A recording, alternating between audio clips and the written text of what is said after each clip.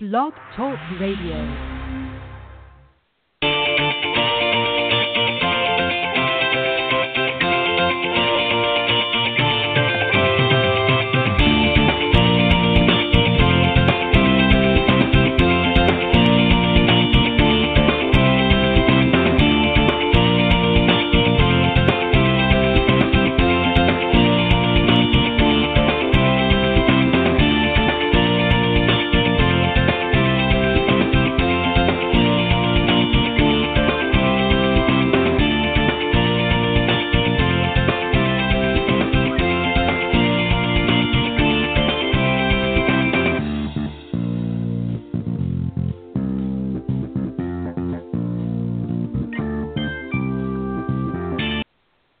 All right, good evening, everybody, and welcome to Golf Talk Live. I'm your host, Ted Odorico, and welcome to another show, another Thursday evening here. It's hard to believe, but it's already into the third week of April 21st of 2016, and we're just rocking along here into the new year, and lots of great golf happening, not only on TV, but happening on the golf course all throughout the United States and even around the world. We're going to talk a little bit about that tonight.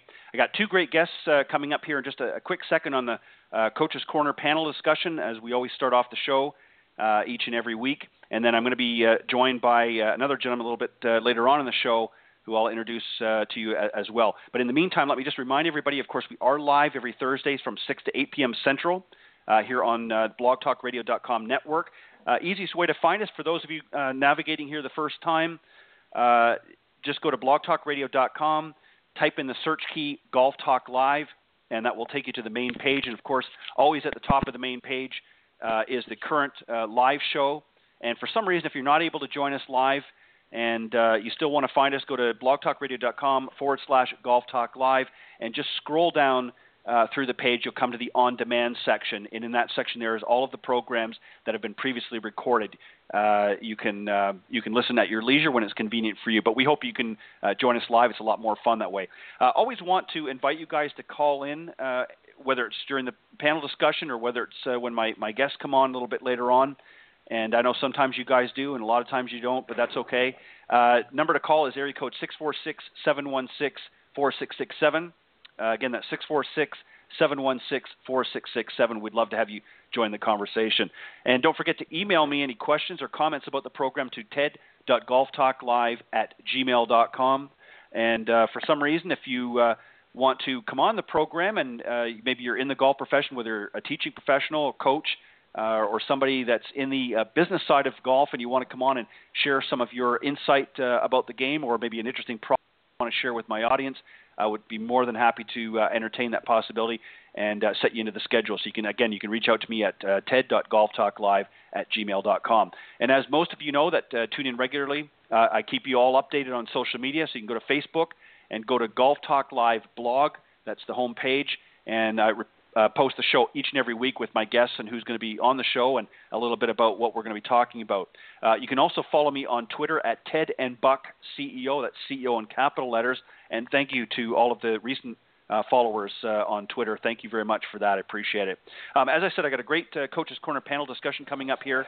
A guy that's been on here a number of times, no stranger to the panel, Pete Buchanan. He's the founder and director of instruction and owner of Plain Simple Golf LLC. The Plain Simple Golf, of course, houses the Plain Simple Golf circuit and Simple Swing Repeater training brace, two great devices.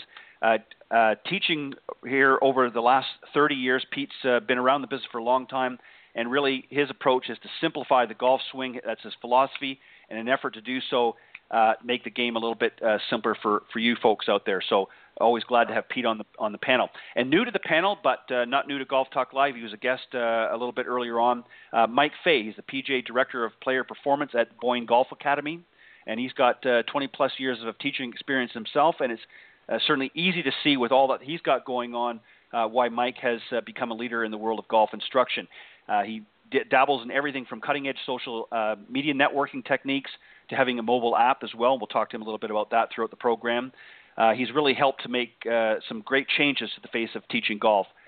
So let me bring the panel on. Mike and Pete, welcome to the show. It's great to be here, Ted. Thanks for having us on again. Thank you, Ted.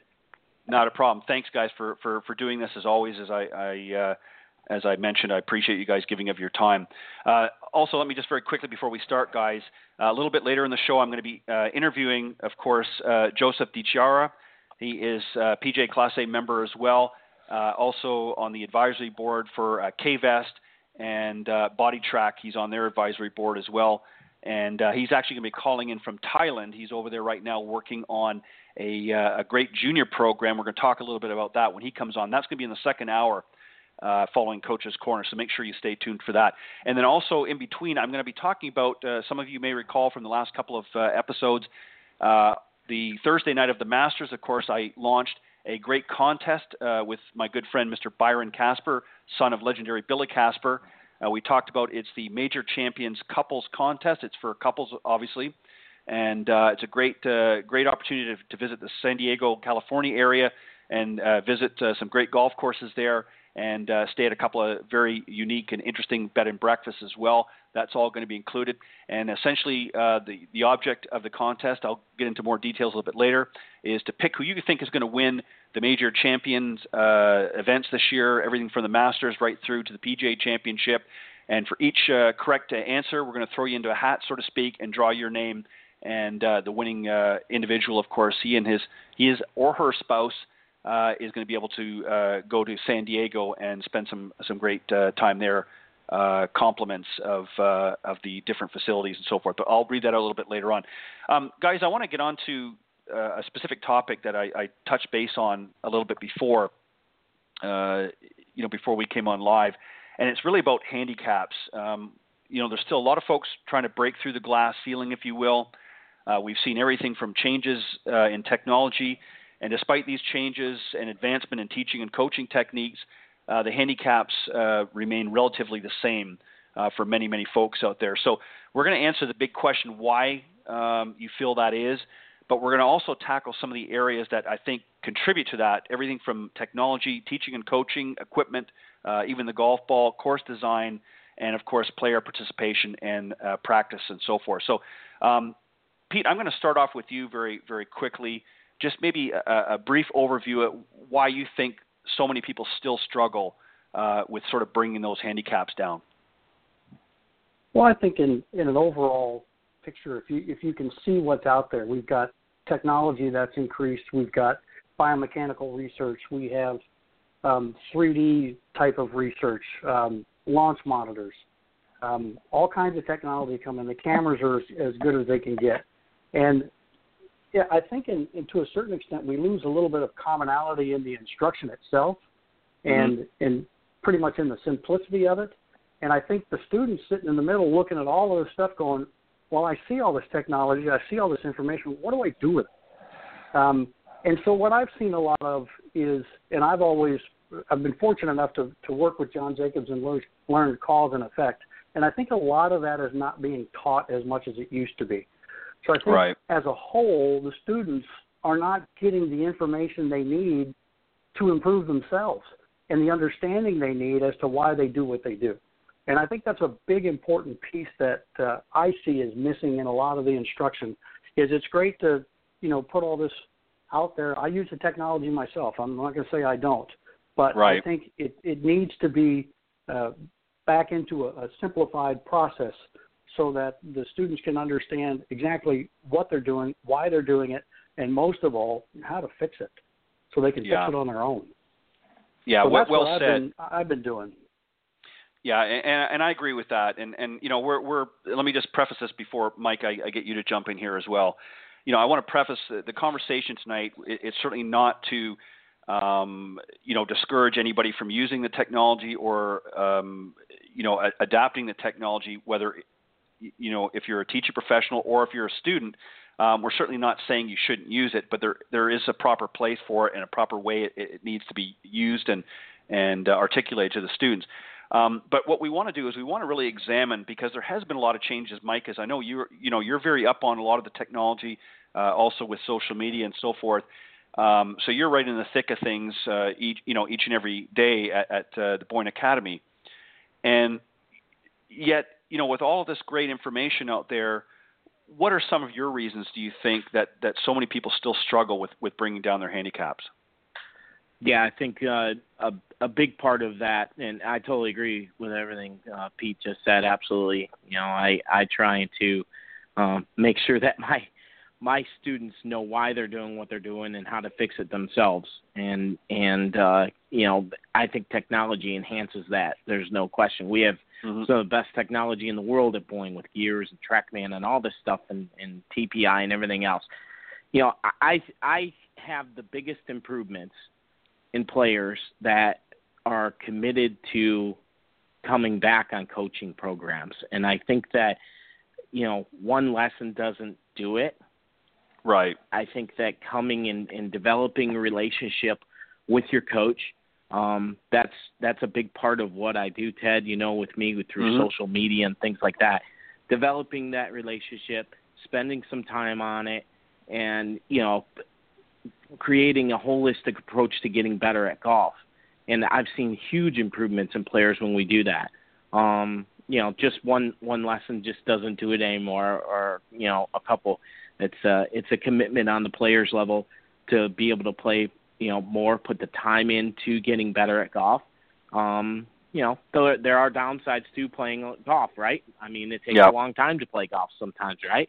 So, going in there and doing that and develop relationships is a huge part to lowering players' handicaps. Absolutely. Yeah, and well said as well, Mike. I agree wholeheartedly with both of you. I think that there's a lot of great coaches out there, and not just, the top 5 or so, but a lot throughout the industry that I think have a general understanding or a good grasp of the technology. And I think for the most part, they're all using it in the correct fashion. And I'm sure there's some that maybe are struggling a little bit. But let's talk a little bit about technology. Mike, as you had mentioned, there's TrackMan and there's all kinds of Flight Scope and everything else out there. And you've got Pete, as you had mentioned as well. You've got camera technology, which is second to none right now. What should we be doing with that technology, and what shouldn't we be doing with that technology? Pete, I'm going to let you give your perspective, and then Mike, I want you to talk about that. Well, I think from an overall standpoint, I agree with what Mike was saying. Technology is a huge help. There's so many different things that you can get the participants to see that they couldn't see before, simply from looking at all the different ball flights, characteristics that you can pull out, the slowed down video. And so I think it's a really, really good piece to have, that technology. And I think what's important is that when you use the technology, that it's presented in a fashion that, as we talked about before, it stays in a simple way of getting them to understand that we're using this technology, this is what the technology says, and this is how it's going to relate back to you and your impact and what we need to do to correct what's going on with your game. So I think if we can always use it in a fashion that really enhances their view of what they see and what they do, I think then it's a slam dunk to use the technology for without question. So to me, it's always about using the technology as an enhancement to what I already have seen. I'm an old school guy with coming from the ball flight of being taught by John Jacobs, but the technology is also there to assist in that, and to make sure that what we see is what we see, and trying to keep that then again to put it into a perspective for the student to best enhance what they're going to do. Right. Yeah, I agree again 100% with that, Pete. Mike, let's take it from a slightly different approach. Is the information, here I am, I'm the student, and you've got me hooked up to every monitor and whatnot that's going on here, and all these figures are jumping at me, and all this visual keys are coming in. What do I do with it now? What do I do with this information?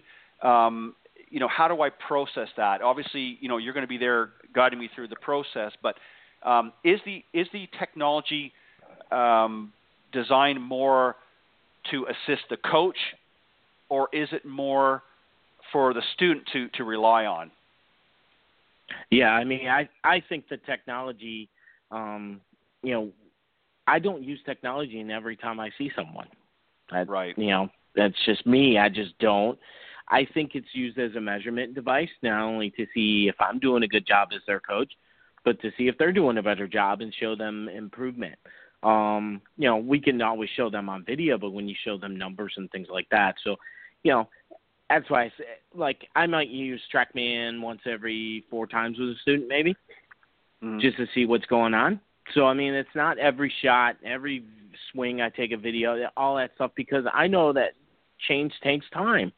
And, you know, if we can, maybe the problem is you know, with their body and their golf fitness and things like that. So every person is totally different.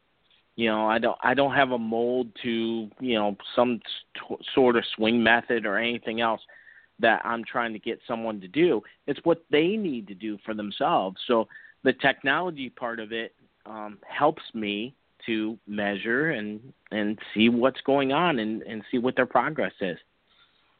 Yeah, and again, well said.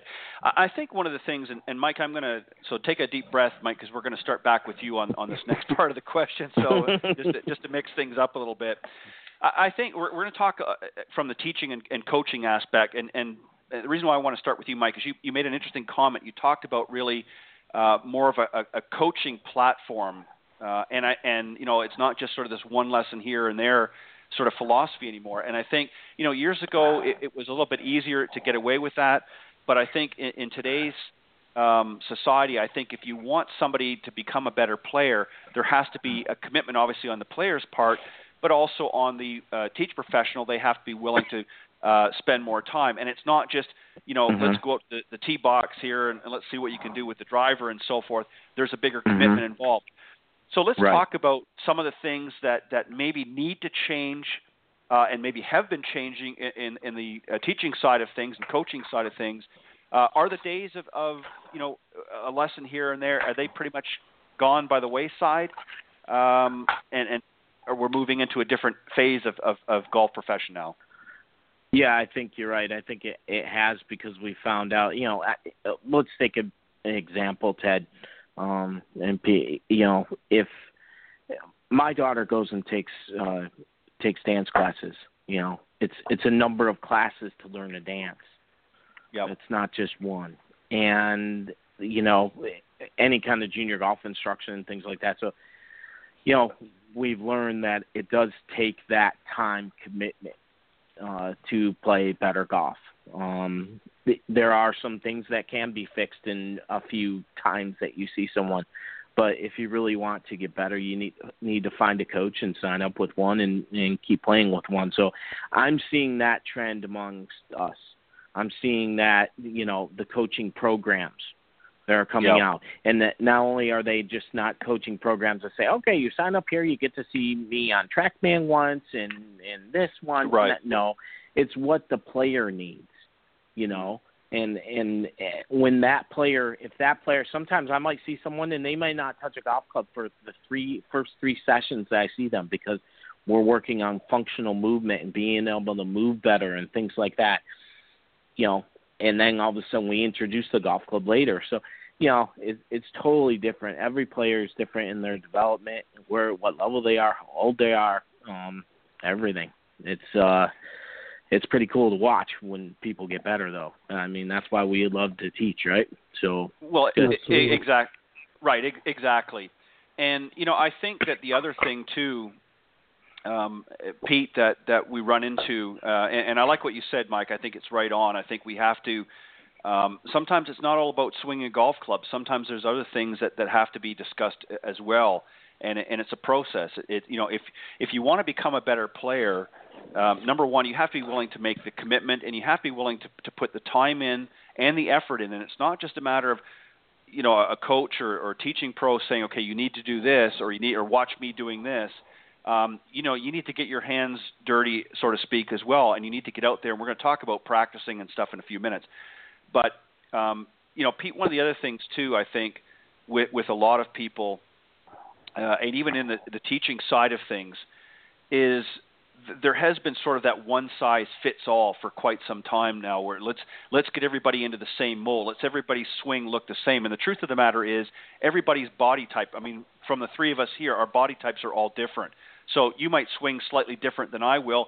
Yes, the general mechanics might be somewhat similar, and of course the fundamentals, but essentially the swings are going to be somewhat different from one another just because of our body types. Has that been a factor as well, do you think, in preventing people from getting their handicaps, is that the industry, or some in the industry, have sort of tried to mold that one-size-fits-all type mentality? Well, I'm sure there's a lot to that. As instruction has evolved, I think you have to take that into consideration that, there are so many different body types. But I think from my point of view in looking at it, I look at it from an impact standpoint. So I'm trying to get the club and the balls relationship to work properly. And so I'm going to focus on getting that done in the quickest, most efficient, repeatable way I can get it done based on what my players are looking for. So I don't necessarily say I have a method other than the fact I'm trying to get the impact correct based on what I want. Now, I can look at it from, I want the face square, I want the path pretty neutral, and I want, a good level solid contact. And they might say, well, I want to hit, left to right fades. So, okay, well, then here's what we have to do. That's the impact that you're looking for. This is what's necessary. So I've always looked at it from an impact standpoint, but I think you are right. I think when you try to generalize the overall instruction and fit it into a mass of people, you're going to run into trouble because they're just not all going to fit. And I think to that point, I think so much of the instruction has been based on what the tour players are doing, and that's been a huge detriment to the masses because they can't do it. Right. They can't move like those tour players move. And so they can have the same impact control that a tour player can, but they can't necessarily do it under the same movements. And so I think you have to look at it to, if you want to, I remember a great quote by John Jacobs. He said, I can teach you how to hit it like Nicklaus, but you still have to learn how to play like he does. I mean, it's a great quote. But, you can, and that means I can teach you the impact that he has.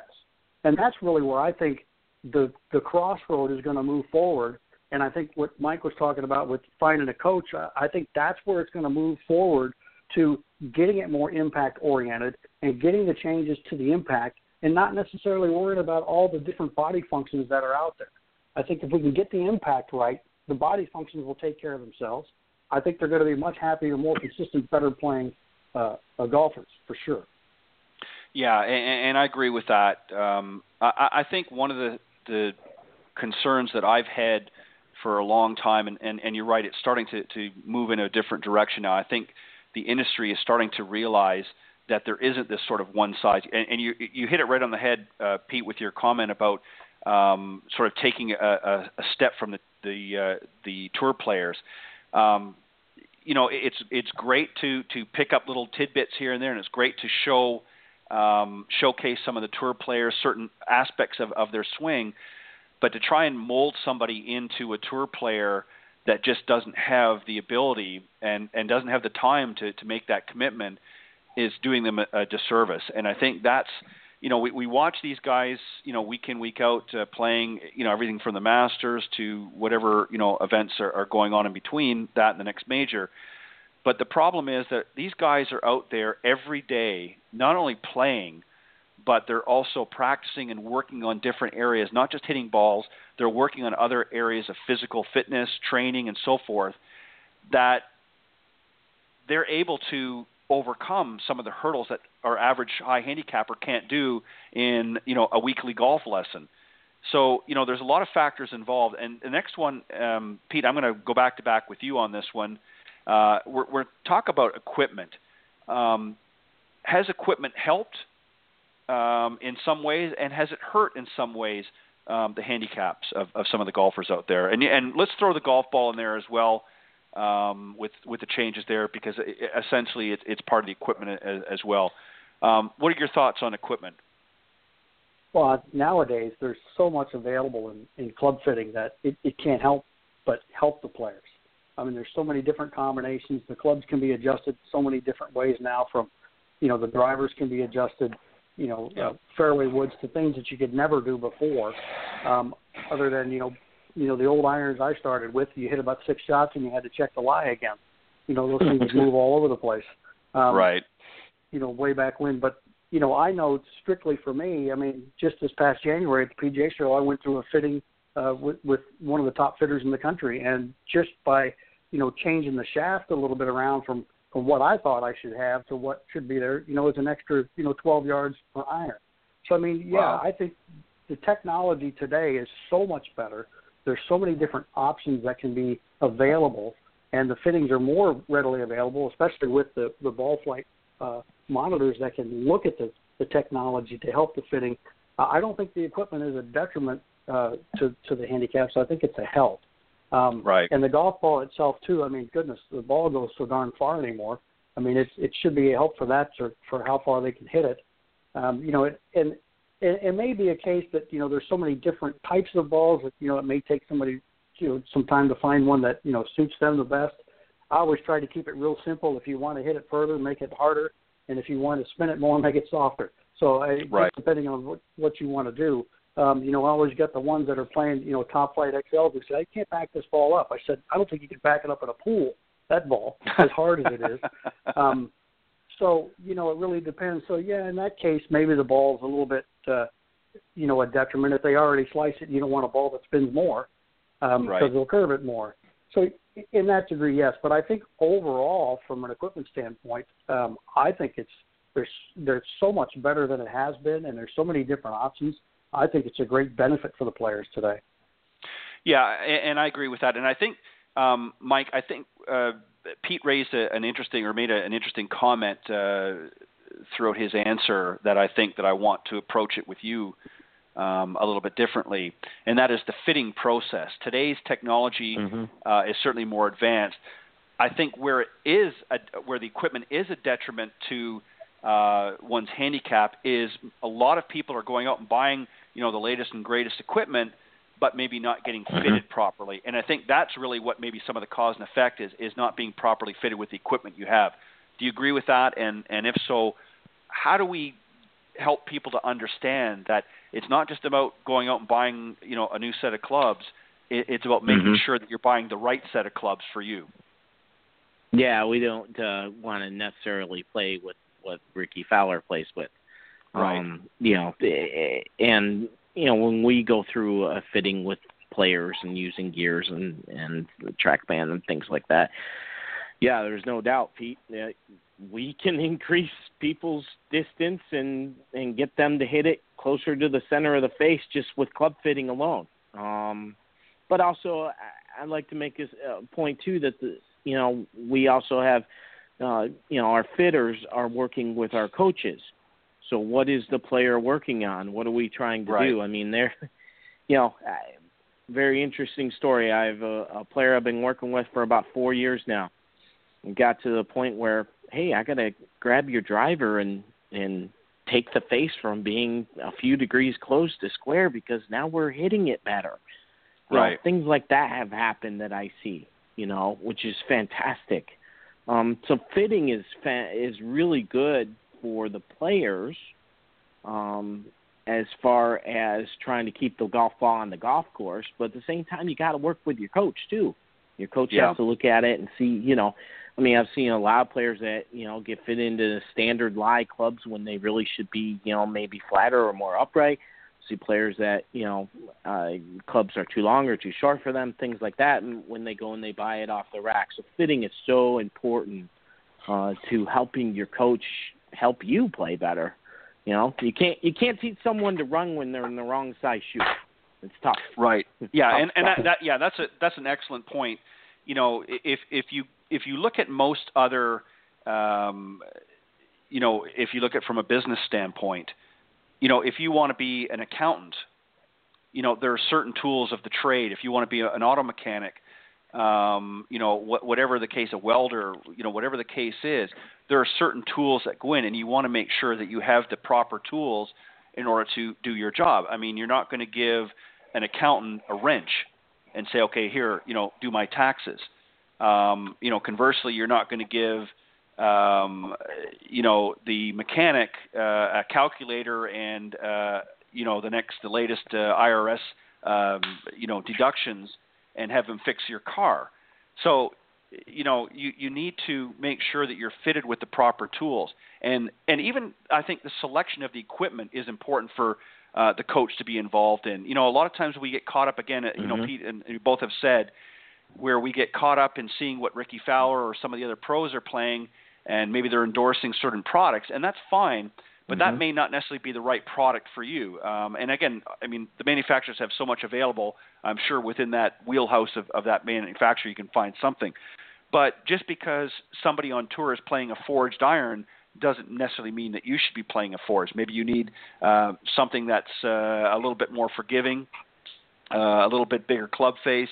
And the same thing, just because so-and-so is playing the number one, tailor-made driver doesn't necessarily mean that's the best fit for you. So there's a lot of components involved. And I think one of the areas, Pete, as I said, if they're not being fitted properly and just going out and buying it, that certainly can be a detriment to their handicaps, because they're just going to go out there and be flailing around the golf course, not hitting solid, shots and playing their best golf because they don't have the right equipment in hand. So, equipment, whether it be the ball or the irons or the woods, are certainly can be detrimental to the handicap if not properly fitted. Otherwise, you're right on the money, Pete. I think that once they've been properly fitted and had some good coaching in hand, then the sky's the limit. So I agree with both comments.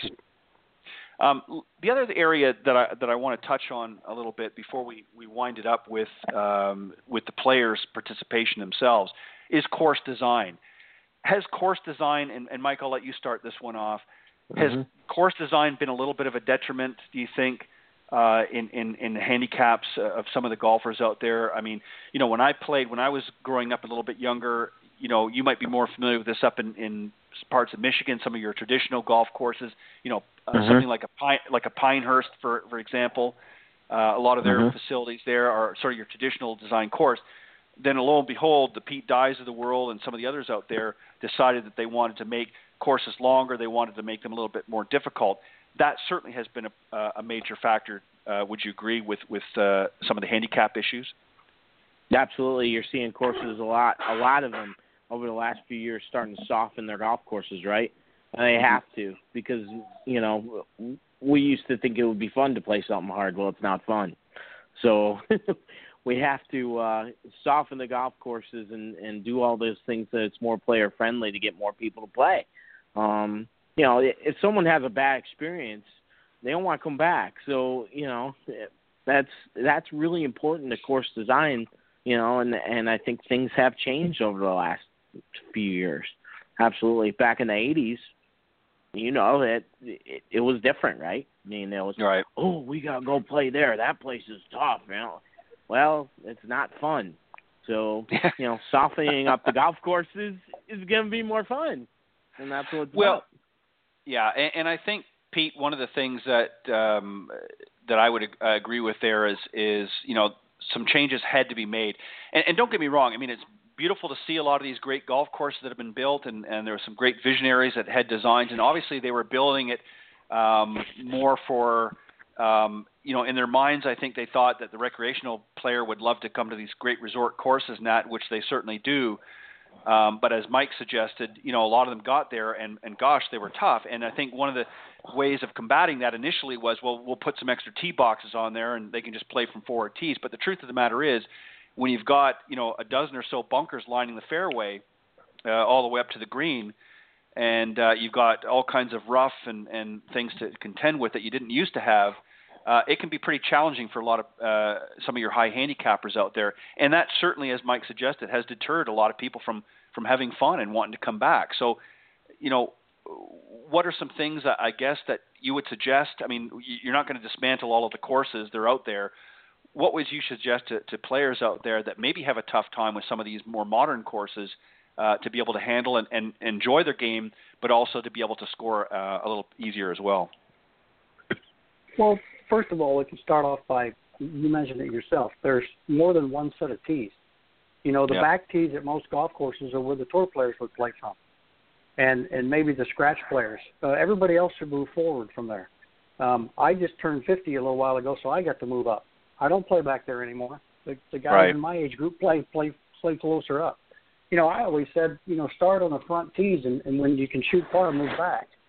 So, I mean, by shortening the golf course a little bit, they can, make some of that more to their advantage. In some courses, by moving up, it takes a little bit of the trouble out of play from where they'll hit it. Whereas if they back up to the back tees, the trouble comes more into play for where they're going to drive it to. So I think it's a benefit for their own game. And I guess there's a little bit of an ego factor in there. I don't want to move up a set of tees, but I don't want to shoot 95 either, or 105 or 10 strokes above what I normally do, just because there's another set of. I'm looking back and there's more tees. So I think from a standpoint in that, they can move up to make the golf course fit a little bit better length. I always said, hey, if a tour player is going to hit a driver and a 7-iron in this hole, why don't you tee off on a tee box so you can do the same? So what tee is that? If you're really talking about trying to play it like the tour players play, then move up to where you can hit a driver in a 7. So, and then softening the golf course, a lot of that has happened. There's some of the bunkers have gone away. There's not as much trouble. And I think in a lot of the golf courses, they penalize the errant shots more because they were thinking, boy, if we get these tour players in here, we can really make it good, make it tough. You'll penalize those. And what they did is they took the average 20 handicapper and made them a 32, because it's just too hard. So I think they've come to realize that. I think, as Mike mentioned, the golf courses are softening up. They're getting a lot, I wouldn't say they're totally easy, but they're getting easier to play. And I just think they're just not so penalty-oriented anymore for the errant shot. Well, I know from just from removal of trees, you guys. I mean, just removing trees, right? Trees have grown in. The golf course has gotten narrower, things like that. So, softening up and teeing it forward, absolutely. That definitely helps. One of the things too, I can remember playing a number of years ago back home at a course, and hitting off an elevated tee. And you really couldn't see where your ball was going to land because it went down into a valley.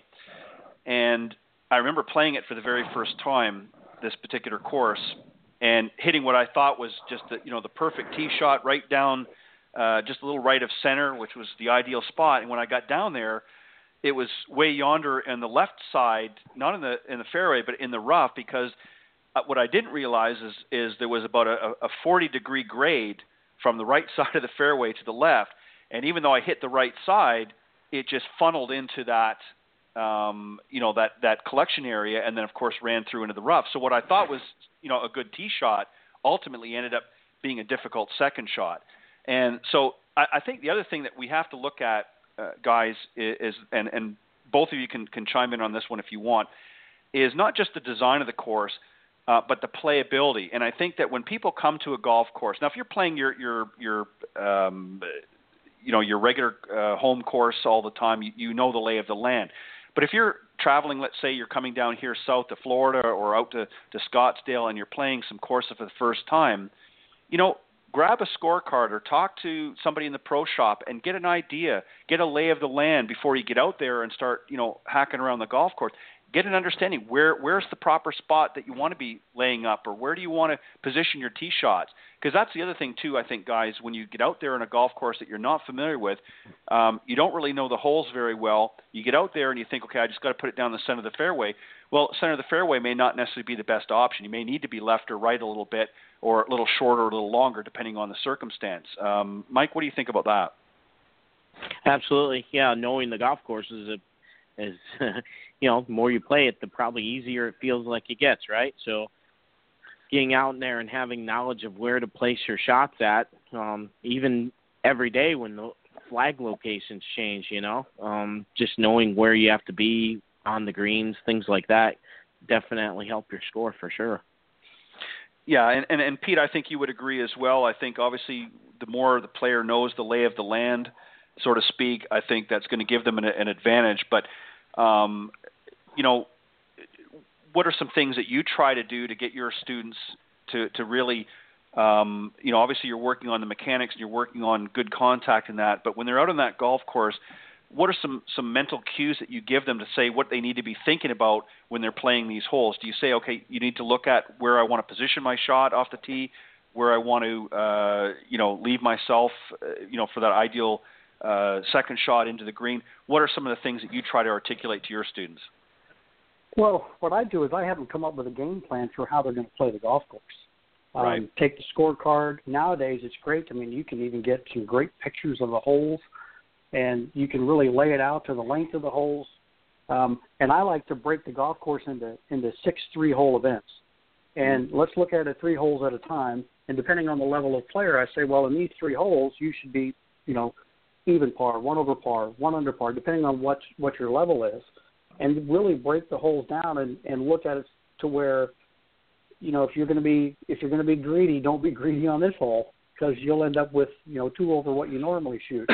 And so I really like them to break it down, because I think not only by breaking it down, it gives them a game plan, but I think from a mental standpoint, it helps them to relax a little bit, because they have a plan of attack to go out onto the golf course to make it happen.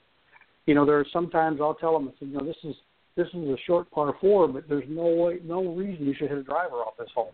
I mean, the fairway's narrow. There's a lot of trouble. And so your best bet is to hit a long iron or a hybrid instead. So it's really getting them to understand the golf course and what's going on and how it relates back to their own individual game, and just coming up with a game plan to make it work. Yeah, you're right. Excuse me. Pardon me. You're exactly right. It goes back to what you said about Nicklaus earlier. I mean, you can teach them how to hit like Nicklaus, but you can't teach them how to play like Nicklaus. And it boils down to their course management, how they're their game plan, what they're going to come in to that round of golf for, and what they're going to do. It's not just about hitting and making solid contact. That's, again, works in with the tools and works in with the equipment. But you also have to have a strategy when you go out there. And I like the fact that you talked about 6 3-hole rounds. Here recently, over the last several weeks, Cindy Miller and I, of course, who co-hosts with me on the Women of Golf show on Tuesday mornings, we've interviewed a number of young Symetra Tour players who have indicated that's sort of a philosophy that they have, is that they break down the round into small mini rounds within the round, and it helps them focus on the very things that you talked about, Pete, is not just sort of looking at the overall round, but looking at it and breaking it into those components, those smaller components, allows them to be able to focus. Now, some of them don't do it in 3, some of them might do it in 6, but nevertheless, they break those rounds down, and that's how they build a strategy or a game plan, as you suggested, and have obviously yielded much better results as a result of that. So I agree with that wholeheartedly. I want to move on, because we're time's going by real quick here, believe it or not. The last 2, and I'm going to sort of wrap them in together, is player participation and practice. Mike, I'm going to go back to you here. One of the things that's happened here lately, we've looked over the last few years. If you look at any of the stats, and again, it depends on where you are in the country. Some areas may not be showing it as much as others, but player participation has gone down. The rounds of golf have gone down overall, and a lot of it, the culprit is time. People just don't have as much time, but also there's a cost factor as well. And I think that people are discouraged with some of the issues that we talked about here earlier throughout the evening. Some people have become discouraged. They're not maybe fitted with the proper equipment. They're playing on difficult courses, and they're just not having fun. So how do we encourage? What do we do to encourage as an industry? And what are you doing maybe specifically in your area to encourage people to come out and play more?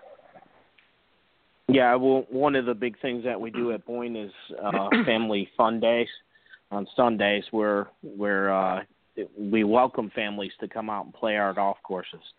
Getting the kids out to play more. As far as me and my coaching, I'm out on the golf courses more than I ever have been with my players, which really helps them to get out there. As far as growing the game of golf and getting more people interested, myself, what I've been doing is connecting with my students more.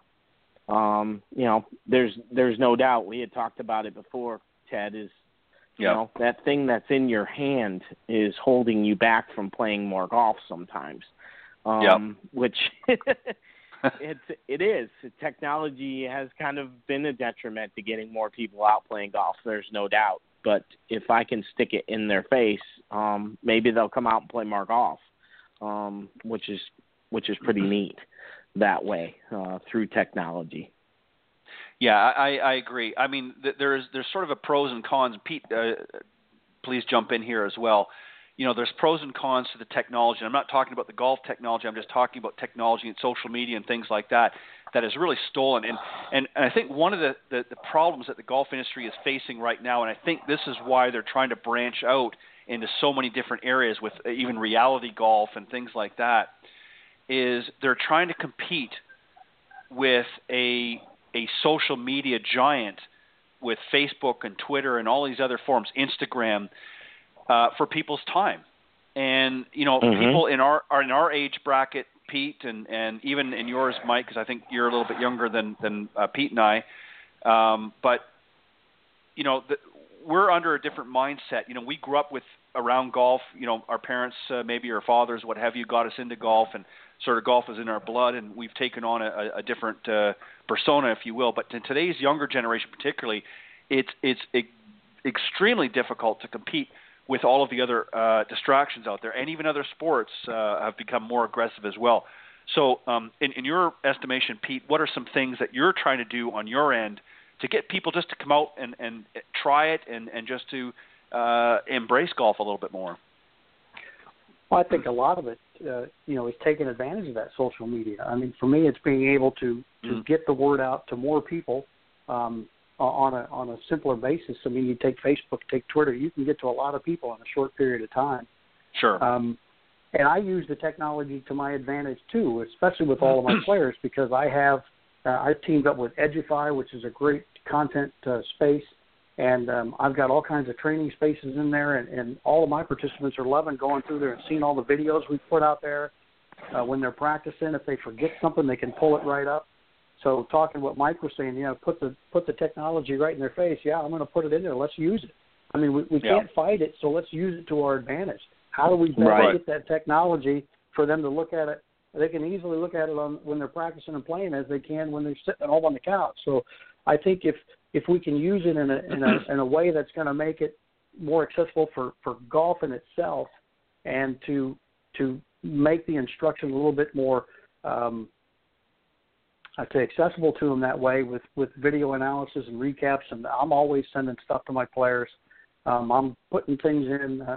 I know Mike does the same, you know, putting quotes in and different videos and just saying, hey, what about this? What do you guys think about that? I think it's a really cool thing that we can use to use the social media to our advantage rather than trying to, you know, go negative on it. It's not going away, so we need to take full out advantage of all of that we can. Building that, getting those players, you know, interested, because it is. I mean, the technology is fantastic. I mean, things just like you said, Edify is awesome. I use it all the time, and it just keeps them coming back to you, and that's really what we want to do is keep players coming back playing golf, and always having it there helps.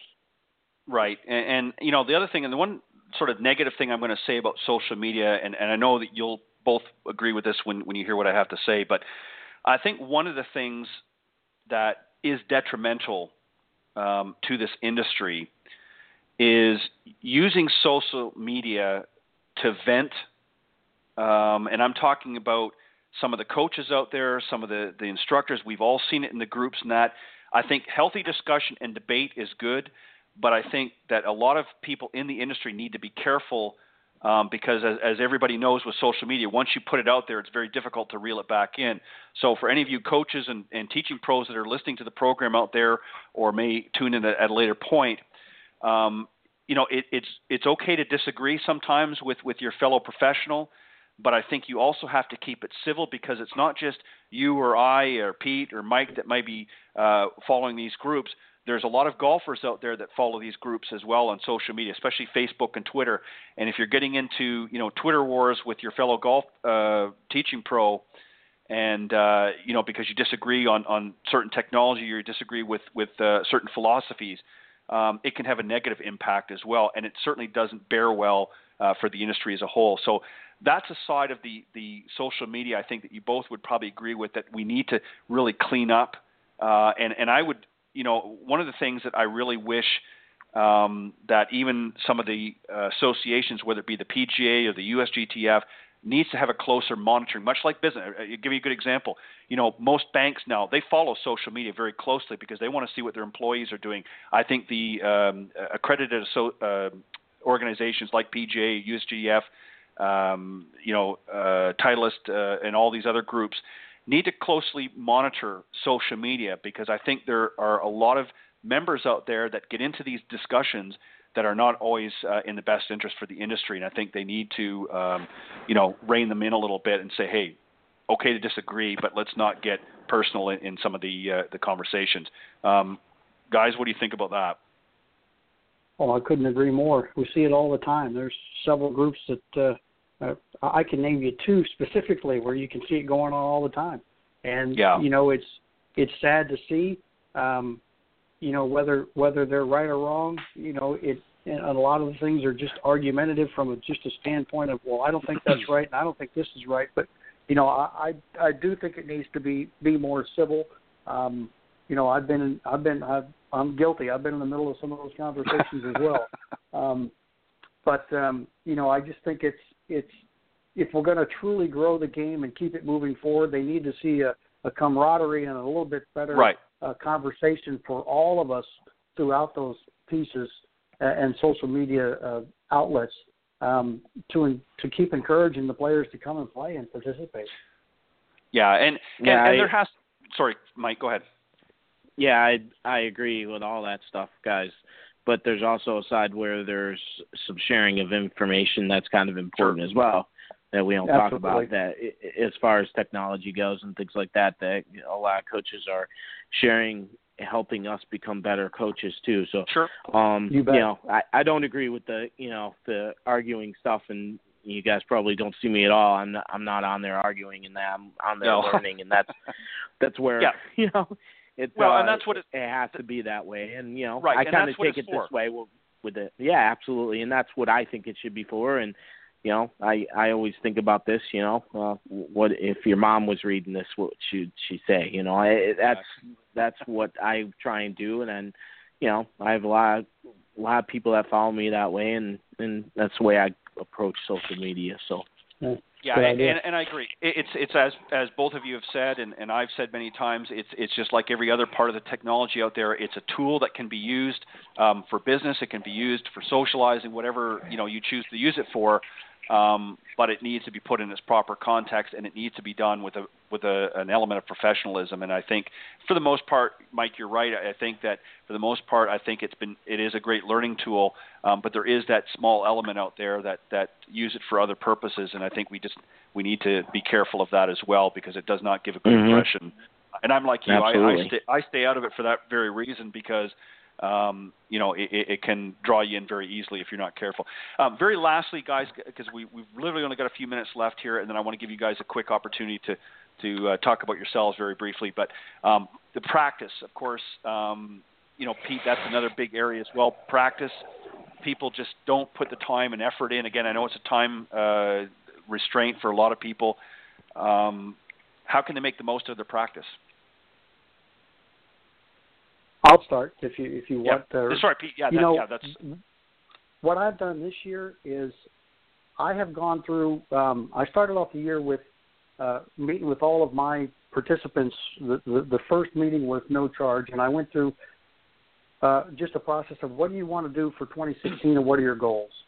And we really looked at what they wanted to do, and then I have built, as going to the gym, I've built a workout for them to take what they want to achieve with the drills that I have. So when they go practice, you're going to do drills A, B, and C. And we were talking about Edgify before, which is great because all of my drills are out on Edgify. So they can pull those drills up at any time, anywhere they are to use them. And so they have a specific set routine that they run through. And I agree with what Mike was saying before. When they do this, their scores go down in a hurry. I mean, they really go down fast because they're getting consistent practice. They're repeating a lot of the different things that are necessary, and they're working on only the specific things that are going to improve their game the quickest. So that's what I've gone through, and I don't really do it any other way. You talk about the individual lessons. I don't really do those anymore. they're coming to me. We're going to sit down. We're going to put a program together because it's only going to benefit them more. So as far as practice goes, I give them a specific set of things to do, and some games are thrown in there to make it a little bit more fun. And, they're really having a great time, running through these drills. And it's also great for more questions because now it's more interactive out there on Edgify with me and my participants because they'll go through a drill and say, hey, man, I really like that one, but I have a question about this. And so now they're getting more active and more interactive with the practice and the questions and just more things coming to us. So I think it's a big deal to give them specific things to do. And, for me, my guys are like going to the gym. They got a workout to do. Here it is. Yeah, that's well said, Pete, and I agree. I think you have to have a plan put together, a plan of action, if you will, and I think to do that at the beginning of the season like that to sort of rally the troops, if you will, and get them, thinking about what they want to accomplish in 2016 and then putting a game plan and then obviously putting it into motion. Mike, what about yourself? What are some things that you're doing very similar or what are you doing to get the folks out there and making the best use of the practice time? Absolutely, yeah. I do a lot of the same things that Pete has been talking about as far as setting goals and things like that. And every player is different, depending upon what their goals are. And using things like Edgify. I also do and coach a lot of players that might see me only a few times a year, but then I am also online on Skype and FaceTime coaching them and things like that, which is unbelievable to be able to do that. Keep in touch with them and see, I might be in my, office here on Skype with a golf club in my hand teaching them, something. And that's pretty neat to be able to say you can do that. And, keeping in touch with them like that and helping them through their program, what they have to do to get better. Keeping up with them on their tournaments and things like that. Edgify allowing them it's not just one-way communication between the coach and the player. It's player to coach. That's a big deal when the player can send me stuff, right? They can send me stuff and I can look at it and they can send me their pictures of, and sharing in their successes and their tournaments and their scoring barriers that they break and all those things. All together, it's pretty cool. So I'm doing a lot of the same stuff that Pete is doing, online and embracing all the stuff that we do with social media and all that stuff. You have to change. You have to be able to change to make these players better, and that's how we lower handicaps. Yeah, so you're good. Great way to end the segment. Thank you, guys, and Mike, I'm going to, since you're still got some wind in your sails, as it were, I'm going to let you go first, and since you're a first-timer on the panel. But great discussion, and let me just very quickly say before you do that, the purpose of these discussions, I really want not just the high handicappers out there that are tuning into the program, but I want the other coaches and teacher professionals to listen to what others are doing in the profession, to maybe some things that you talked about tonight, guys, maybe they haven't used yet or not familiar with, or maybe they're using it and say, hey, yeah, I like that, and it helps to generate conversation within the industry as well. So that's the reason why I do these panel discussions. It's not just to teach people how to play better golf, but it's also to inform people within the industry to reach out and communicate with one another and exchange of ideas. And I've had many, many times on the program, professionals say, and link up with others that they maybe didn't know in the beginning but heard something of interest, and they'll communicate after the show. So that's the other reason why I do it. But, Mike, what are some great things that you're looking forward to doing up there in BOYNE, at the BOYNE Academy in 2016? Tell us, the folks out there, how they can get a hold of you. Absolutely. Yeah, the BOYNE Golf Academy, we've got BOYNE Resorts owns 10 golf courses here in northern Michigan. We coach at a couple different resorts. I am pretty excited about this summer coming on with our Nike Junior camps and everything else we got going at BOYNE. You can get a hold of me on my website at mikefagolf.com or check out everything that BOYNE has to offer at BOYNEGolf.com for the summer. We got some really cool programs getting ready, and it's a ton of fun. No better place in northern Michigan for the summertime. Yeah, it's a beautiful area, that's for sure. And Mike, very quickly, you also have I know you have an app, and also you do you have a discussion of your own going on a weekly basis on Twitter. Tell the folks that might want to tune in or join in on that as well. How do they go about doing that? Absolutely. You can send in questions for the Ask the Pro show. It's Sunday nights at 9 p.m. Eastern Time. We do a weekly question and answer with some of the world's best commentators, instructors, and players in the game. I am very blessed that they love to help out with this. We really enjoy every week. It's such a great learning experience for everyone. We teach thousands of people golf every week. So you can check out my website, mikefeygolf.com, and there, if you click on the Ask the Pro Show tab, it'll explain the show and send in questions every week. So pretty neat stuff on Twitter. Perfect. Great stuff. And Pete, how can the folks reach out to you and tell them a little bit about what you've got cooking for this year? Well, I've gone to a more of a, as we talked about, more of a coaching platform, not only from the face-to-face, but also online. I've got players all over the world I'm working with now on a daily, weekly basis, just over the internet. And as Mike was talking about, watching a player hitting in England while I'm sitting in my living room while it's snowing outside is fun, giving them help. And so plainsimplegolf.com, PLANE, plainsimplegolf.com is where they can find me. The program, and for me, I have also my Simple Swing Repeater training brace that I invented, which is, making huge strides for players to lower their scores quickly, and it's intertwined into the program.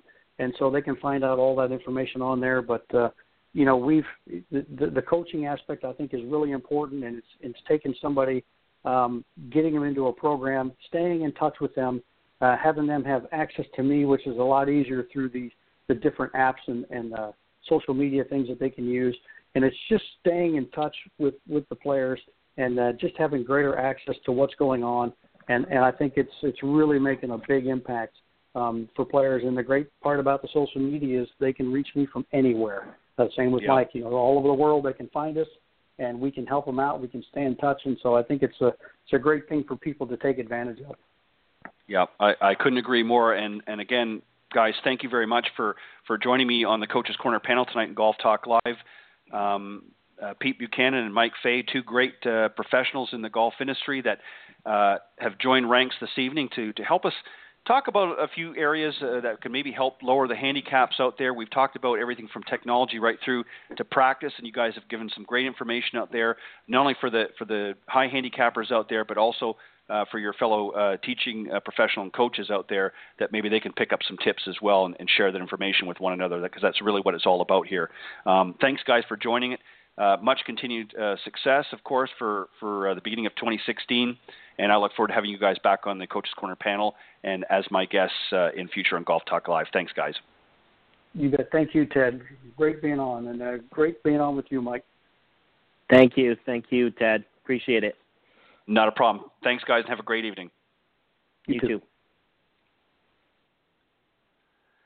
Okay, those are my guest panelists, Pete Buchanan and Mike Fay, on the Coach's Corner panel tonight in Golf Talk Live. And before I bring on my next guest, who I see is waiting in the wings here, I want to remind everybody, of course, number one, of course, we're live every Thursday nights from 6 to 8 p.m. Central Standard Time here on the blogtalkradio.com network. And if you're interested in coming on the show, if you're in the golf industry, whether you're a teaching professional, coach, or somebody that maybe has a great product or business that's in the golf industry and you want to come on and share it with my listeners here on Golf Talk Live, you can reach out to me at ted.golftalklive@gmail.com. I wanted to, as I said, before I bring on my next guest, I wanted to very quickly just give a recap on the Golf Talk Live. This is the first contest that I'm running here in the program. It's called the Major Champion Couples Contest. And I'll first tell you what you'll win if you're lucky enough to win the contest, and very quickly how to play the contest. What you win is this. It's at 2 nights. The first night is at a bed and breakfast at the Hacienda Hotel in Old Town, San Diego. That also includes golf for 2 at the Salt Creek Golf Club out in the San Diego, California area. The second night is also at a bed and breakfast at the Palm Mountain Hotel and Spa, and that includes golf for 2 as well at the Encina Golf Club. In addition to that, you'll have lunch at the Old Town Tequila Factory, which of course is hosted by my good friend Mr. Byron Casper. Byron is, as most of you know, an international PGA member, instructor, and son, of course, of the legendary professional Billy Casper. Fortunately, he's no longer with us. But he's going to host a lunch at the Old Town Tequila for the couple that wins the contest, Tequila Factory, and who knows, you might be able to sample some of the great tequila that they host at the Old Town Tequila Factory. So that's going to be hosted on one of the days by Byron Casper. And also, Byron is throwing in there a copy of Billy Casper's last book, The Big Three and Me, which I have a copy of, and it's a great book. It talks about some of the challenges, some of the great stories that he shared playing up against the three greats that he competed, Jack Nicklaus, Arnold Palmer, and of course Gary Player, hence the name Big Three and Me. So he's going to throw in a copy of that for the winning couple. So the value of the prize, of course, is just in excess of about $1,000. The way you play the Golf Talk Live Major Champions Couples Contest is this. Obviously, the Masters is past us now, but there were 4 major championships this year. What I need for you to do is to submit who you think via email to golftalklivecontest@gmail.com, who you think is going to be the winner of each of the majors. Now, you can send them individually for each major, or you can send them all at once, however you want to do it. I would suggest doing it individually. Gives you more chances. You can only have one chance per major championship.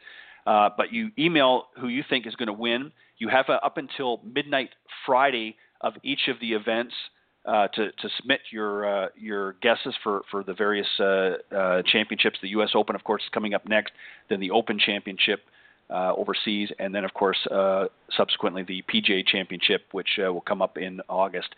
But submit your emails with who you think is going to win each of the events, and then the winning selections are going to be essentially thrown into a hat, and in the week following the PGA Championship, the Thursday following the PGA Championship, Byron is going to be coming back on the show, and we're going to draw the lucky winner, and you'll have an opportunity at a chance to win really some great accommodations and some great golf, a couple of rounds of golf, and of course you'll get to read the late Billy Casper's last book, The Big Three Me, which is, I can guarantee, if you love golf, you'll love some of the great stories that Billy has put into this book. But do that. Submit your entries to golftalklivecontest@gmail.com. Again, no later than the midnight Friday of each of the upcoming majors. And you can certainly submit them now if you want, but that's the deadline for each of the majors. And as I said, Byron and I will be reading out the winner of that following the Thursday following the PGA Championship. So jump in, guys. It's open to everybody, including those in the golf profession. So if you're a teacher professional or somebody in the golf industry, you're welcome to participate in the contest as well. Okay, my next guest coming up here, I see, as I said, he's waiting in the wings, Joseph DiChiara. He's a PGA Class A member, as well as the Director of Education for K-Vest. He's the IPGA Managing Director of Instruction, and he's on the advisory boards for both K-Vest and BodiTrak. Won several certifications, number of awards. He's TPI Certified Level 3 Golf Mechanic. He's TPI Certified Level 3 Golf Coach, as well as Level 3 Junior Coach, Level 2 Fitness, Level 2 Biomechanist, Level 2 Medical, and he's also TrackMan certified as well. And he was a top 50 national junior coach in 2011, 12, and 13, and he was the New Jersey PGA Junior Golf Leader back in 2012. And he's calling me from over in Thailand, so let me bring on my very good friend, Mr. Joseph DiChiara. Joseph, welcome. Hey, Ted. How you doing? I'm doing very well. Thank you for calling in tonight and being my guest on Golf Talk Live. I had a few quick announcements to get out of the way before we ran a little bit late in our earlier session, so I apologize for keeping you waiting. Joseph, let's just to update the listeners tuning into the program tonight, let them know where you are now and just a brief overview of, and we'll get into a more detailed discussion, but a little brief overview of where you are and why you're there. Sure, not a problem. And first of all, thanks for having me on. I'm really looking forward to speaking to everybody this evening. As Ted mentioned, I'm currently in Bangkok, Thailand. I relocated here. I guess I've been coming here on and off for over a year now, but relocated full-time about 6 months ago to take the role as the managing director of the International Preparatory Golf Academy at the American School of Bangkok. And we have an academy over here that is modeled much after some of the full-time academies that you see in the United States and mostly in Florida, such as the IMG Academy or Bishopsgate Golf Academy, things like that, where juniors can come from around Asia and come to the school and receive full-time schooling at an American school through American curriculum, and as well as our IPGA program where they get full-time golf training in order to achieve college scholarships or play professionally. Yeah, and I mean, what an exciting opportunity for you, and I know we're going to talk about really the opportunities for a lot of people in the industry that are going to, the doors are going to open, I'm sure, as time goes on, and this is what you're working towards to really develop the market over there to be much more competitive and obviously raise the level of the game, if you will, in Thailand. One of the things that let me just very quickly, on a personal note, Joseph, I noticed recently here on social media that you and your wife are celebrating an anniversary, so happy anniversary. And Thank you. I saw you sharing a toast together with a beautiful backdrop. I'm assuming that is of Bangkok, and so congratulations Correct. to both you and your Thank wife you. on that anniversary. All right, let's talk about your academy. Really is focusing around junior golf, correct? It is. That is correct. Okay, let's talk about the development there as it stands right now and what you're hoping to accomplish with this academy. Absolutely. So I think there's two approaches that we're taking. One at the academy, and then one I'll speak about that I am launching with a couple other industry professionals over here to even further the exposure of junior golfers from this part of the world. In a sense, we'll start with the academy. Up until now, juniors in Asia have been restricted a little bit in terms of the level and the quality of instruction they were able to receive in terms of a long focus, meaning there really was no entity over here that focused on LTAD, what's called long-term athletic development. Right. The golf instruction over here as a whole is still a bit old school in its mentality in terms of just 1 hour golf lessons, a couple times a week or whatever it might be, but there's never been a periodized program put in place for a junior golfer to help them achieve their goals, whether it be collegiate golf or professional golf. So that's really what we're focusing on at the IPGA. And to form a little bit more of an awareness and a partnership with the golf parents, which I think, in my opinion, is the most important piece to all of this, because the juniors, again, they just want to get better at golf. They love golf. Most of them hopefully will love it for the rest of their lives. It's just educating and getting the parents to become aware that it's not a sprint, it's more of a marathon. It's not a sprint to get to the tour is what I tell the parents, but it's a marathon to have your child have a long-lasting career with very little to no injury. So that is a bit of a paradigm shift over here in the way that the mentality is. It's very much to push early on. So we are trying to change that, at least with the parents at the IPGA right now. And we actually have what we've formed a parent checklist is what we've done at the academy. So everybody at the academy has a role. The coaches have a role, the juniors have a role, and the golf parents have a role. So we put out a checklist, and actually it's almost like a mini contract where we ask our parents to provide 3 things for us to support us. Just to provide unconditional love and support for their child, reward effort and not outcome, and focus on the positive in the juniors game and not the negatives. We explained to them a little bit about what neuroscience has told us and what we found, in other areas where the human brain remembers bad things 3 times as easily as good things. So we have to emphasize the good instead of the bad, because the bad is going to stay there for a longer period of time, just as a habit of humans in general. So these are some of the things that we ask our parents at the academy on the instructional side. And then to take that one step further, as I mentioned, myself and some other fellow professionals over here, we are trying to give, or at least launch a platform that will allow juniors over here to have greater exposure to college coaches in the United States without having to spend a lot of money to come over to the United States and play an AJGA event or stay the entire summer to even get recognized by college coaches. So just very quickly, we are starting a junior ranking system that will be specific to Asia. We're going to be working with, at least to start, the 10 countries in the ASEAN network in Southeast Asia to recognize some of the events in each country as ranked events. That's step 1. Step 2, we're going to start and form a standardized combine assessment for juniors in Asia that we will send out and put into a portfolio format for them and speak to college coaches if they're interested in some of these players. And then as a final step or a later phase, we're even going to put in place some streaming capabilities. So if coaches want to watch the combine or in the future want to watch these tournaments, they should have the capability to do that.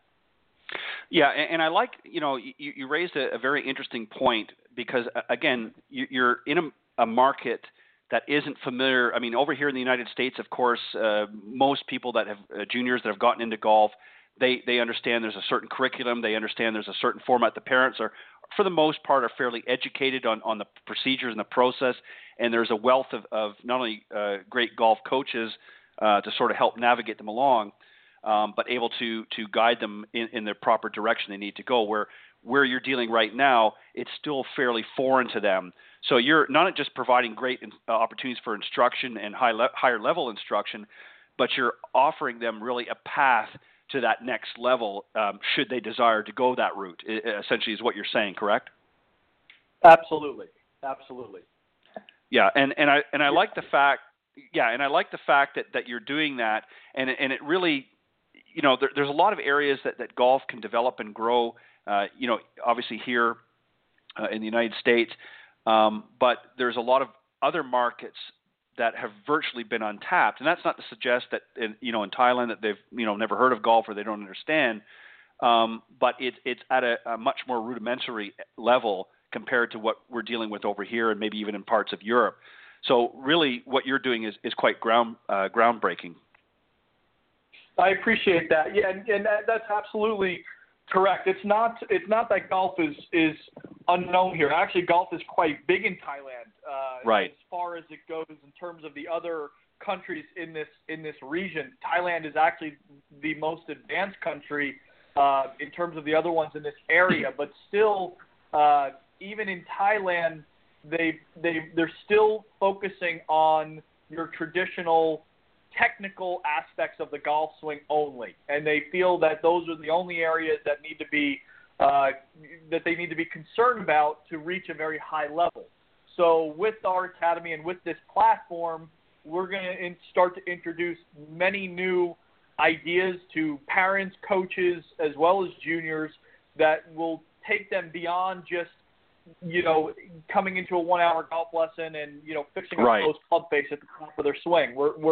We're talking more about the learning process and what it takes for a junior to walk a path to mastery is really what we're trying to relay to these parents. We're giving them the understanding that golf is just like any other learned skill that their child is learning, whether it's in school or whether it's outside of school. It's not something that you can just tell them to hit it at that target and expect them to do it without having the background skills to back that up and be able to complete that task.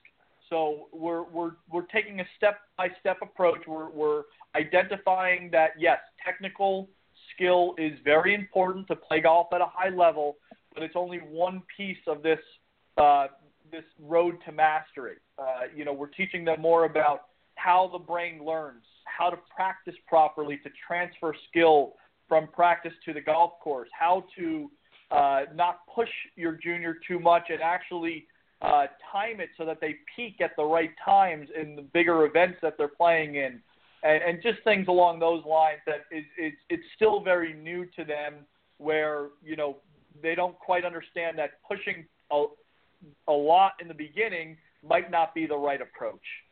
Right. Yeah. There has to be a balance in anything that you do, and I think one of the things, and this brings me to an interesting point that I want to ask you, because you really have a unique opportunity here to work with the parents.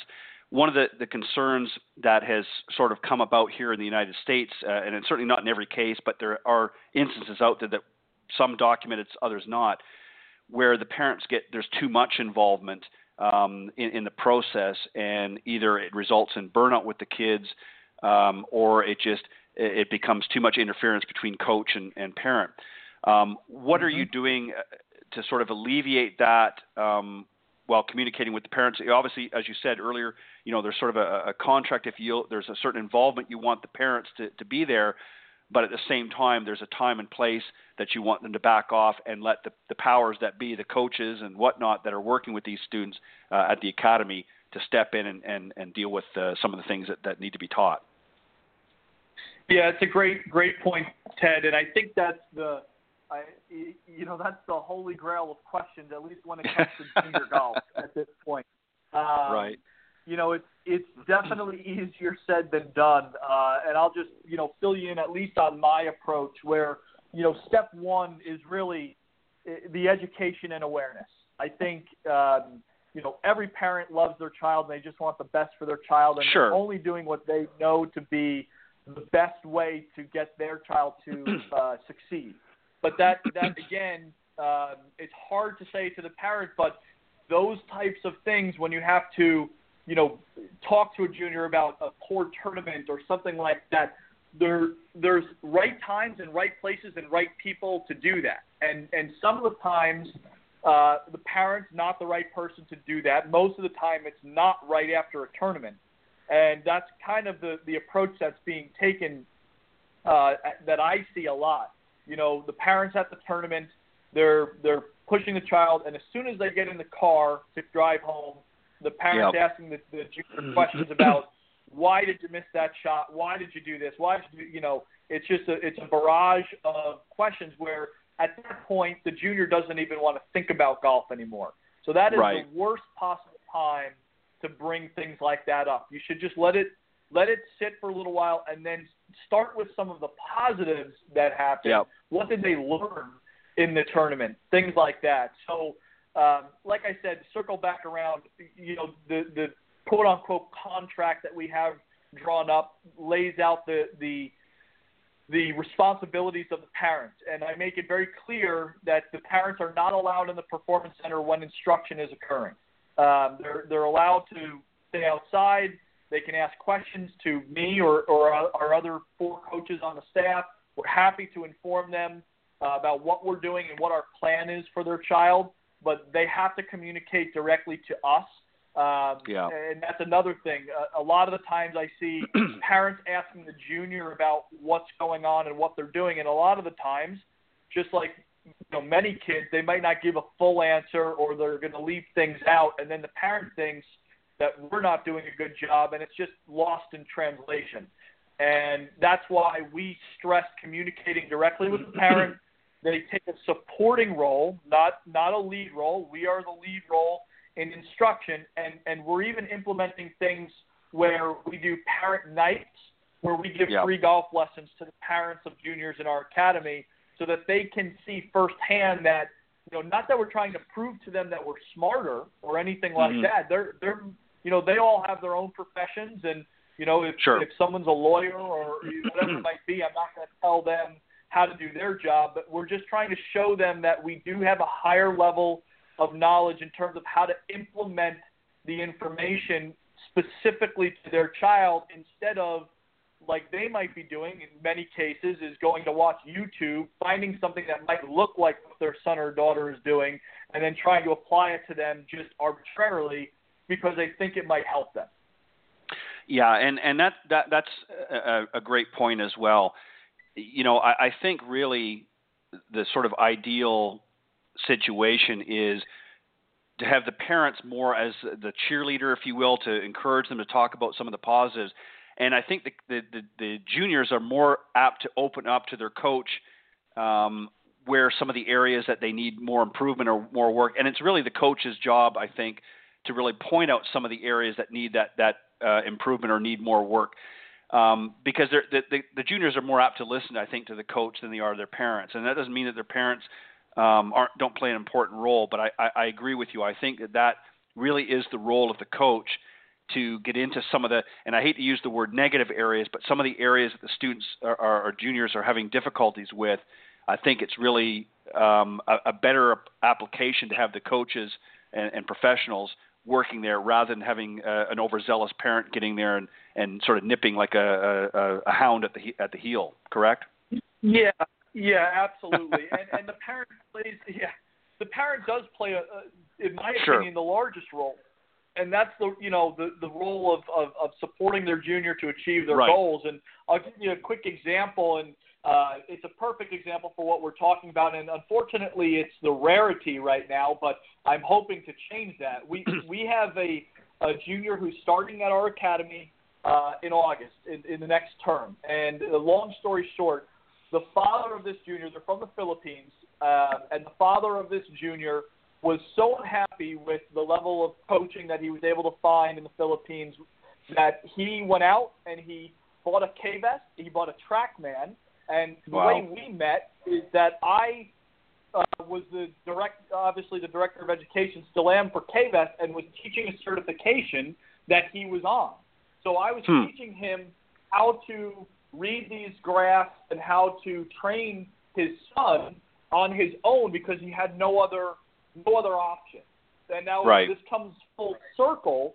His son now is 15 years old. He's going to be coming to the IPGA in August, as I mentioned, as a full-time student. And the father feels so relieved now, and he's become our biggest cheerleader and has since recruited about 3 more kids to come to our academy next year because he understands, the level of coaching that we're able to provide. He just knows that from the certifications and what he learned on those KVEST certifications.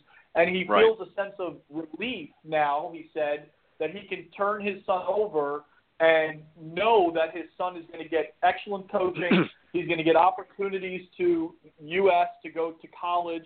And it's an extraordinary story because the father has done a great job up until now. And when I say this junior is accomplished, he just won the IMG World Qualifier in the Philippines, opening round up with a 65. So this junior is phenomenal, absolutely phenomenal. Has so much talent. He's going to be able to go to D1, no problem, high level D1, and this is a perfect example. Now, unfortunately, not every child has or every family has the financial means to buy a K-Vest or to buy a TrackMan to do those types of things. So what we're trying to do is we're trying to, again, grow the awareness and let parents know that this is available to them now in Thailand at a fraction of the cost of what it would take to send them to the United States to go to an academy such as this in the United States, and also being able to keep your child a little bit closer to home, in the high school years before they go away to school and get a little bit older and can handle living abroad, possibly. Yeah, that's I like that. I like the idea, and one of the reasons why I wanted to have you on the program tonight. We talk about all different aspects of golf and things like that, but and how we can grow the game here. But really, you're creating a unique situation, as you said. Thailand obviously is a very large golf market, but there's certain elements that aren't quite up to the level that they are here, and you've been given an opportunity along with your partners there to be able to share that. And, as you said, this particular father that you just spoke of, obviously has the financial means, but there's a lot of folks out there that maybe don't have those means to be able to have their kids come over here, right, at least at this point. So now you've created an opportunity to let them have that same exposure, as you said, at a fraction of the cost, right in their own sort of home turf, and I think that's fantastic. Let's talk about, since you've already mentioned technology here, let's talk about technology and really how you're implementing. What we had into discussion earlier on the program, a little bit about technology, and there's obviously pros and cons. I mean, the technology is great. There's no problems with that. How do you leverage it in the learning process? How do you make sure that you're not overwhelming the students with this technology, and that it's proportionate to giving them the best opportunity at being successful at mastering, their game, without, again, flooding them with numbers and imageries and things like that becomes overwhelming? How do you find that balance? It's a great question. Obviously, that's a bit of a hot-button topic right now in the industry. And as you mentioned in the beginning when kind of introducing me and my background, I'm sure everybody on here knows that right. I embrace technology fully. Sure. I think it's done more for the golf industry than really anything else in the most recent years with the invention and the usage of things such as 3D motion capture, force plates, things like that. All of it is phenomenal, the launch monitors and all of that. But you have to basically, in my mind, I'll actually use what we're using as a tagline with K-Vest right now. The company just basically rebranded itself, and we're using a tagline called Measure Then Act. And what it stands for is measure, assess, coach, and train. So what that means is technology is perfect for measurement. Okay, they're measurement devices, and it's the coach's job to be knowledgeable enough on that measurement device to know what the information means in relationship to their students. It's not up to the student to know. That's right. I think I would stress that as the first big piece. But then going beyond measurement, to not become really technology, you have to implement the ACT piece, the assess, coach, and train. So once you've measured a student with whatever it is, TrackMan, launch monitor numbers, 3D K-Vest or BodiTrak or whatever it might be with their pressure in their feet, it doesn't matter. Whatever you're measuring, right. take those numbers, and then you have to assess what those numbers mean to your student. You have to assess the situation. Figure out, okay, is this player moving in this way? Are they hitting the ball that way based on physical limitations? Is it because of a concept that they've heard from a previous coach? Is it a previous motor pattern that they've developed that we now need to change? Whatever it might be, you're assessing that client's situation. Then you have to coach your student. Then the coaching piece is your communication to the student about what you've assessed. So you're basically communicating them, here's where you are today, here's where we want to go ideally, and this is what it takes to do that, to get from point A to point B, which is the training piece. Training is what swing drills are you using with the student? How much are they practicing? What are they focusing on when they're practicing? What is their intention? And then from train, once you've trained for a certain amount of time that you've deemed to be adequate to make the change that you want to make in their motor pattern or whatever it might be, then you circle right back around to measure again with the technology to confirm if your previous cycle was successful or unsuccessful. And if it was successful, well, then you make your changes, your adaptations, and then you go through that circle again. Or you make changes if it was unsuccessful to make your next loop more successful. And we call that the learning loop. It's really the way a student learns. You measure, you assess, you coach, and you train, and then you just repeat. Yeah, and I think part of the difficulties in the industry right now, as you talked about, it's sort of a hot button of conversation. I think one of the things, and I've mentioned this many times, I'm like you, and I make no bones, but I'm all for technology. I think it's great. I think it certainly has. I think what has happened is that sometimes too many people have gotten so wrapped up in the technology that they're sort of forgetting why they're there, and they're throwing that information too quickly at the student, and not really sort of, I mean, really, if you think about it, the technology in most cases is really designed as a tool for the coach to be able to make assessments and understand what the student is doing and how they can then take that information to help them.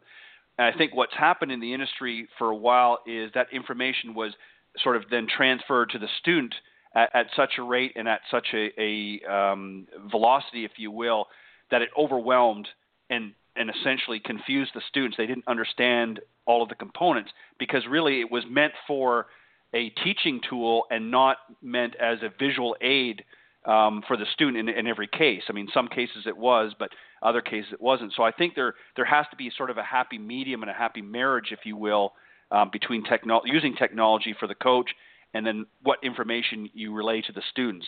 And I think you obviously have a great grasp on that, being involved in the industry at the level that you are, and have an understanding of what the proper usage of that technology is. Yeah, and you hit the nail on the head there. And I say this to a lot of coaches, because obviously most of the people coming on certifications for KVES are golf professionals, not parents. That's a rare case. But so I do relay my thoughts to coaches quite often that, and this goes for golfers as well that are tuned in listening, that if a coach cannot take a number, whether it's from TrackMan or KVES or whatever it is, if a coach cannot take a number and convert that into a feel or a cue of a feel, and then give you a drill or an exercise to do to enhance, to change whatever that feel is, they're simply and unfortunately using the technology as a safety net and don't have a deep enough understanding of the numbers to be able to get that student better. Yeah, and that's what we've talked about many times in the past here on the show is finding that balance point.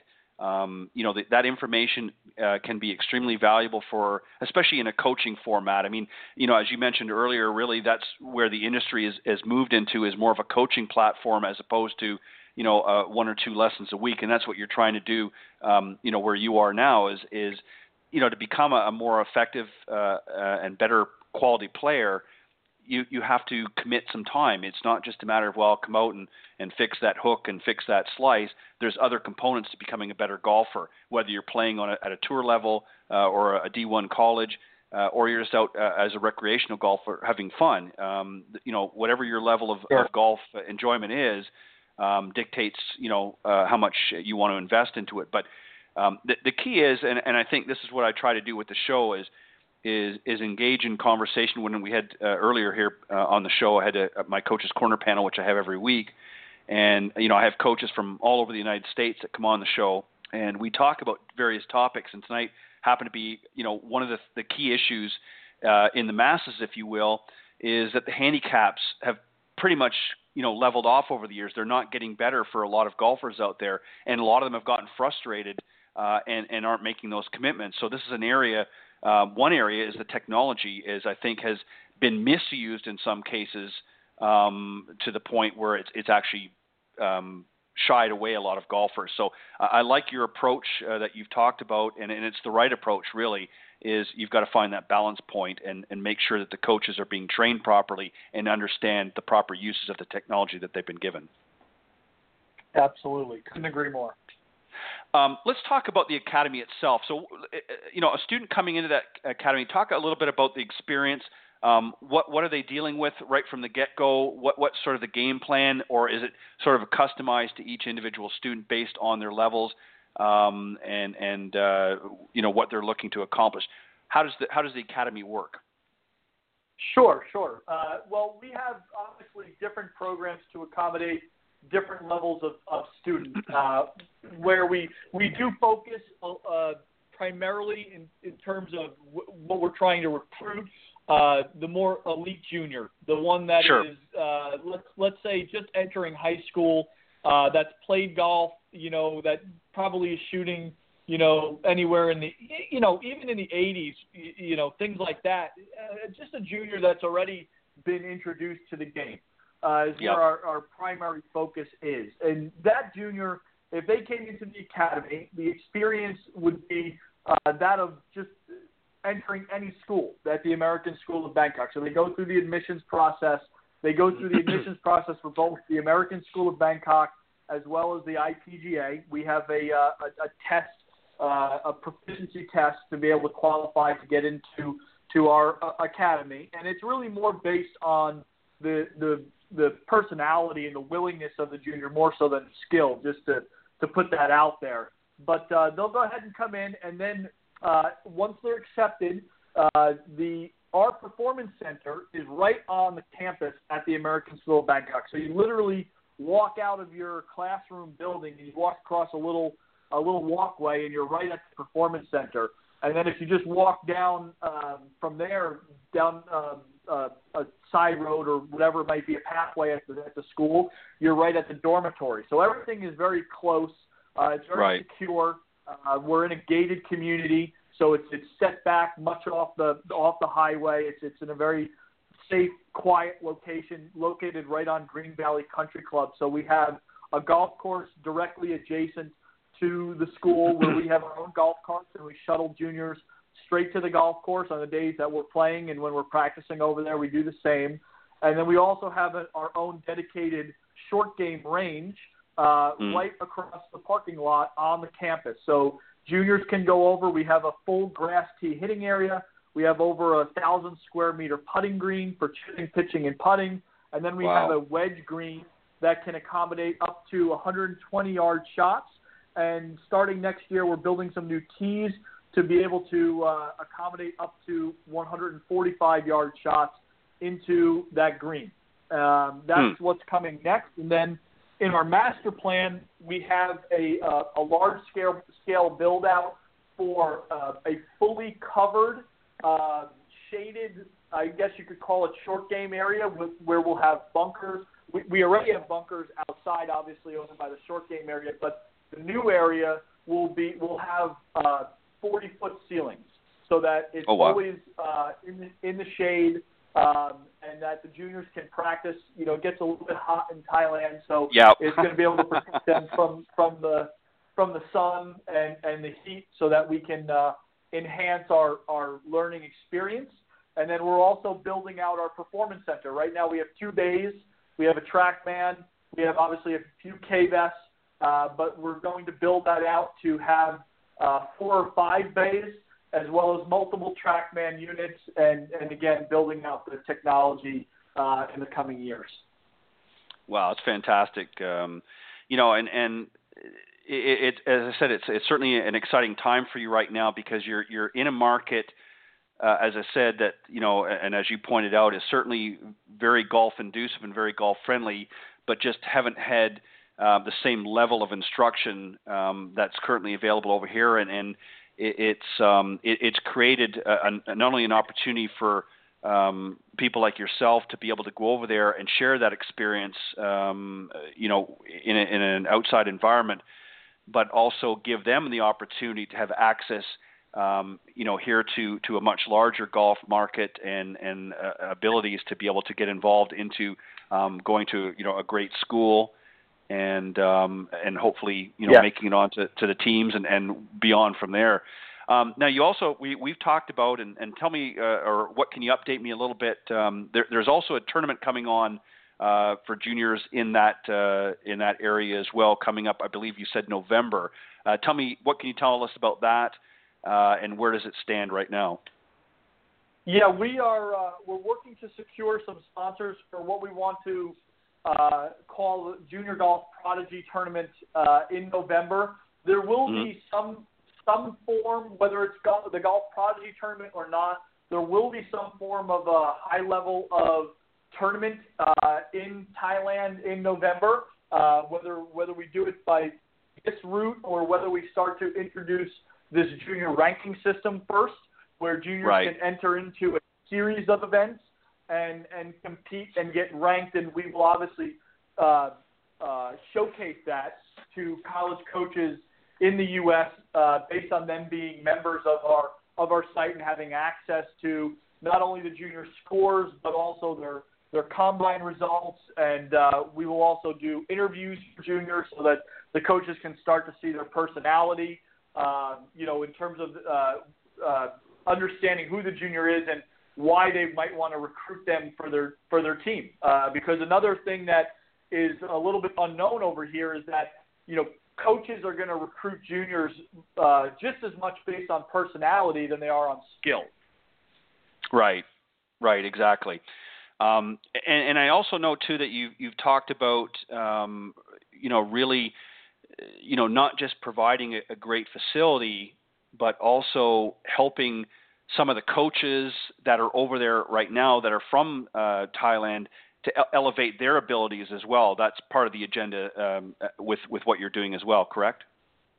Yeah, absolutely.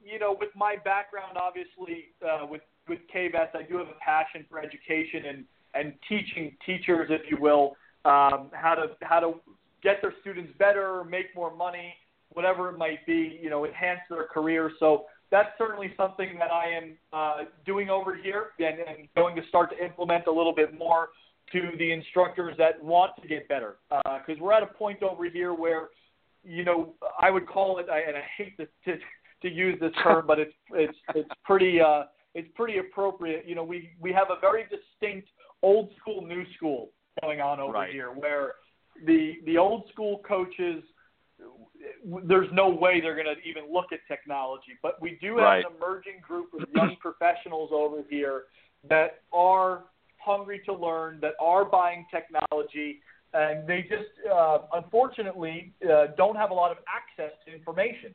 So they're getting their information from YouTube. They're watching as many videos of coaches that are, again, teaching teachers, whether it's the great work being done by Michael Jacobs or Brian Manzella or those guys. These coaches over here are trying to learn. They just need to know where to look. So that's what I'm helping them with. I'm trying to guide them as to, hey, what's a good thing for your career? Is it good for you to go get TPI certified? Introduce the body swing connection aspect into your coaching, things like that, so that they can start to navigate their careers a little bit better and become more successful. Yeah, and I like that idea that, that, again, it all boils down to, and one of the nice things about the golf industry is, everybody's willing to sort of share information. It's not, if you come out with something tomorrow that is going to benefit golfers, you're able to share that information. It's not, well, hey, this is all about me. One thing I like about the golf industry is they're very quick to share that information with one another, and you're doing a fantastic job, and that's one of the reasons why I wanted to have you on the show, is to share some of the platforms that you're trying to create with what you're doing. You've already done some phenomenal work here over the United States, but you're now taking it a step further and branching out, if you will, and sharing that information not only with your fellow professionals, but also with others around the globe.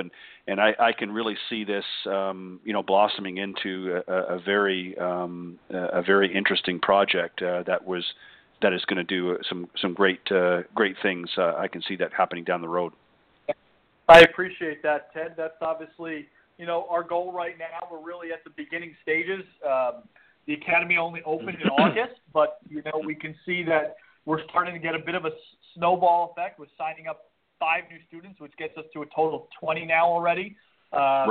Just in our first year of operation. So, and again, we're not looking to explode this into a huge academy. We're really only looking to keep it, to 50 students or less, to keep the quality at a level that it needs to be to develop these juniors. But again, if this academy does well, then, who knows? There might be a need for more. So we'll see. Yeah, and I can certainly see that happening. I think, we've watched. If you look at the interest that's happened around the world, you just have to look at the ladies tours. Look at the LPGA, for instance. You've seen coming out of Korea and other areas, other Asian areas, just the boom of young players that have just gravitated, and the high level of playing that's coming on to the LPGA, and you don't see it quite as much over here on the PGA right now, but you've seen it certainly on the women's tours, but you're certainly going to see it as time goes on, and I think with what you're doing over there and the efforts that you guys are doing is just phenomenal, and I'm excited to hear more about it as it goes on. So I definitely want you to, as they say, keep me in the loop with what's happening. I think there's some opportunities that we've talked about, and I won't get into them right now because we'll talk about that at a later point. But that I would certainly like to have more involvement with it as well. But Joe, just some great work. And is there anything else that you want? We're unfortunately we're winding down here just the last few moments. Anything else that you want to make sure that we get out before we? I think that's it, Ted. I think that's it. I appreciate you having me, on the show. And if anybody is interested in learning a little bit more about the Academy, our website is www.asbipga.com. It's just ASBIPGA, so it's American School Bangkok International Preparatory Golf Academy.com. And then my email is joseph@asbipga.com. So if anybody wants any more information, feel free to contact me, and I'll be more than happy to fill you in on anything you want to know. Perfect. Well, Joseph, again, thank you very much for coming on Golf Talk Live. It's, as I said, it's very exciting what you're working on over there, and I appreciate you taking your time. I know that we're obviously in different time zones right now, so you're actually I'm still fairly early evening, and I'm not sure what time it is, either very early morning or I'm not sure what it is over 10 to 8 in the morning. Yep. Oh, okay. Well, and I don't feel so bad. I thought if it was 2 or 3, then you were having a late night. But Joseph, no, yeah, it's okay. Listen, thank you very much, and I want you to come back on the show as things progress and keep me updated and keep us updated as well. And anything, as I've said to you before, anything that I can do, through my mediums here.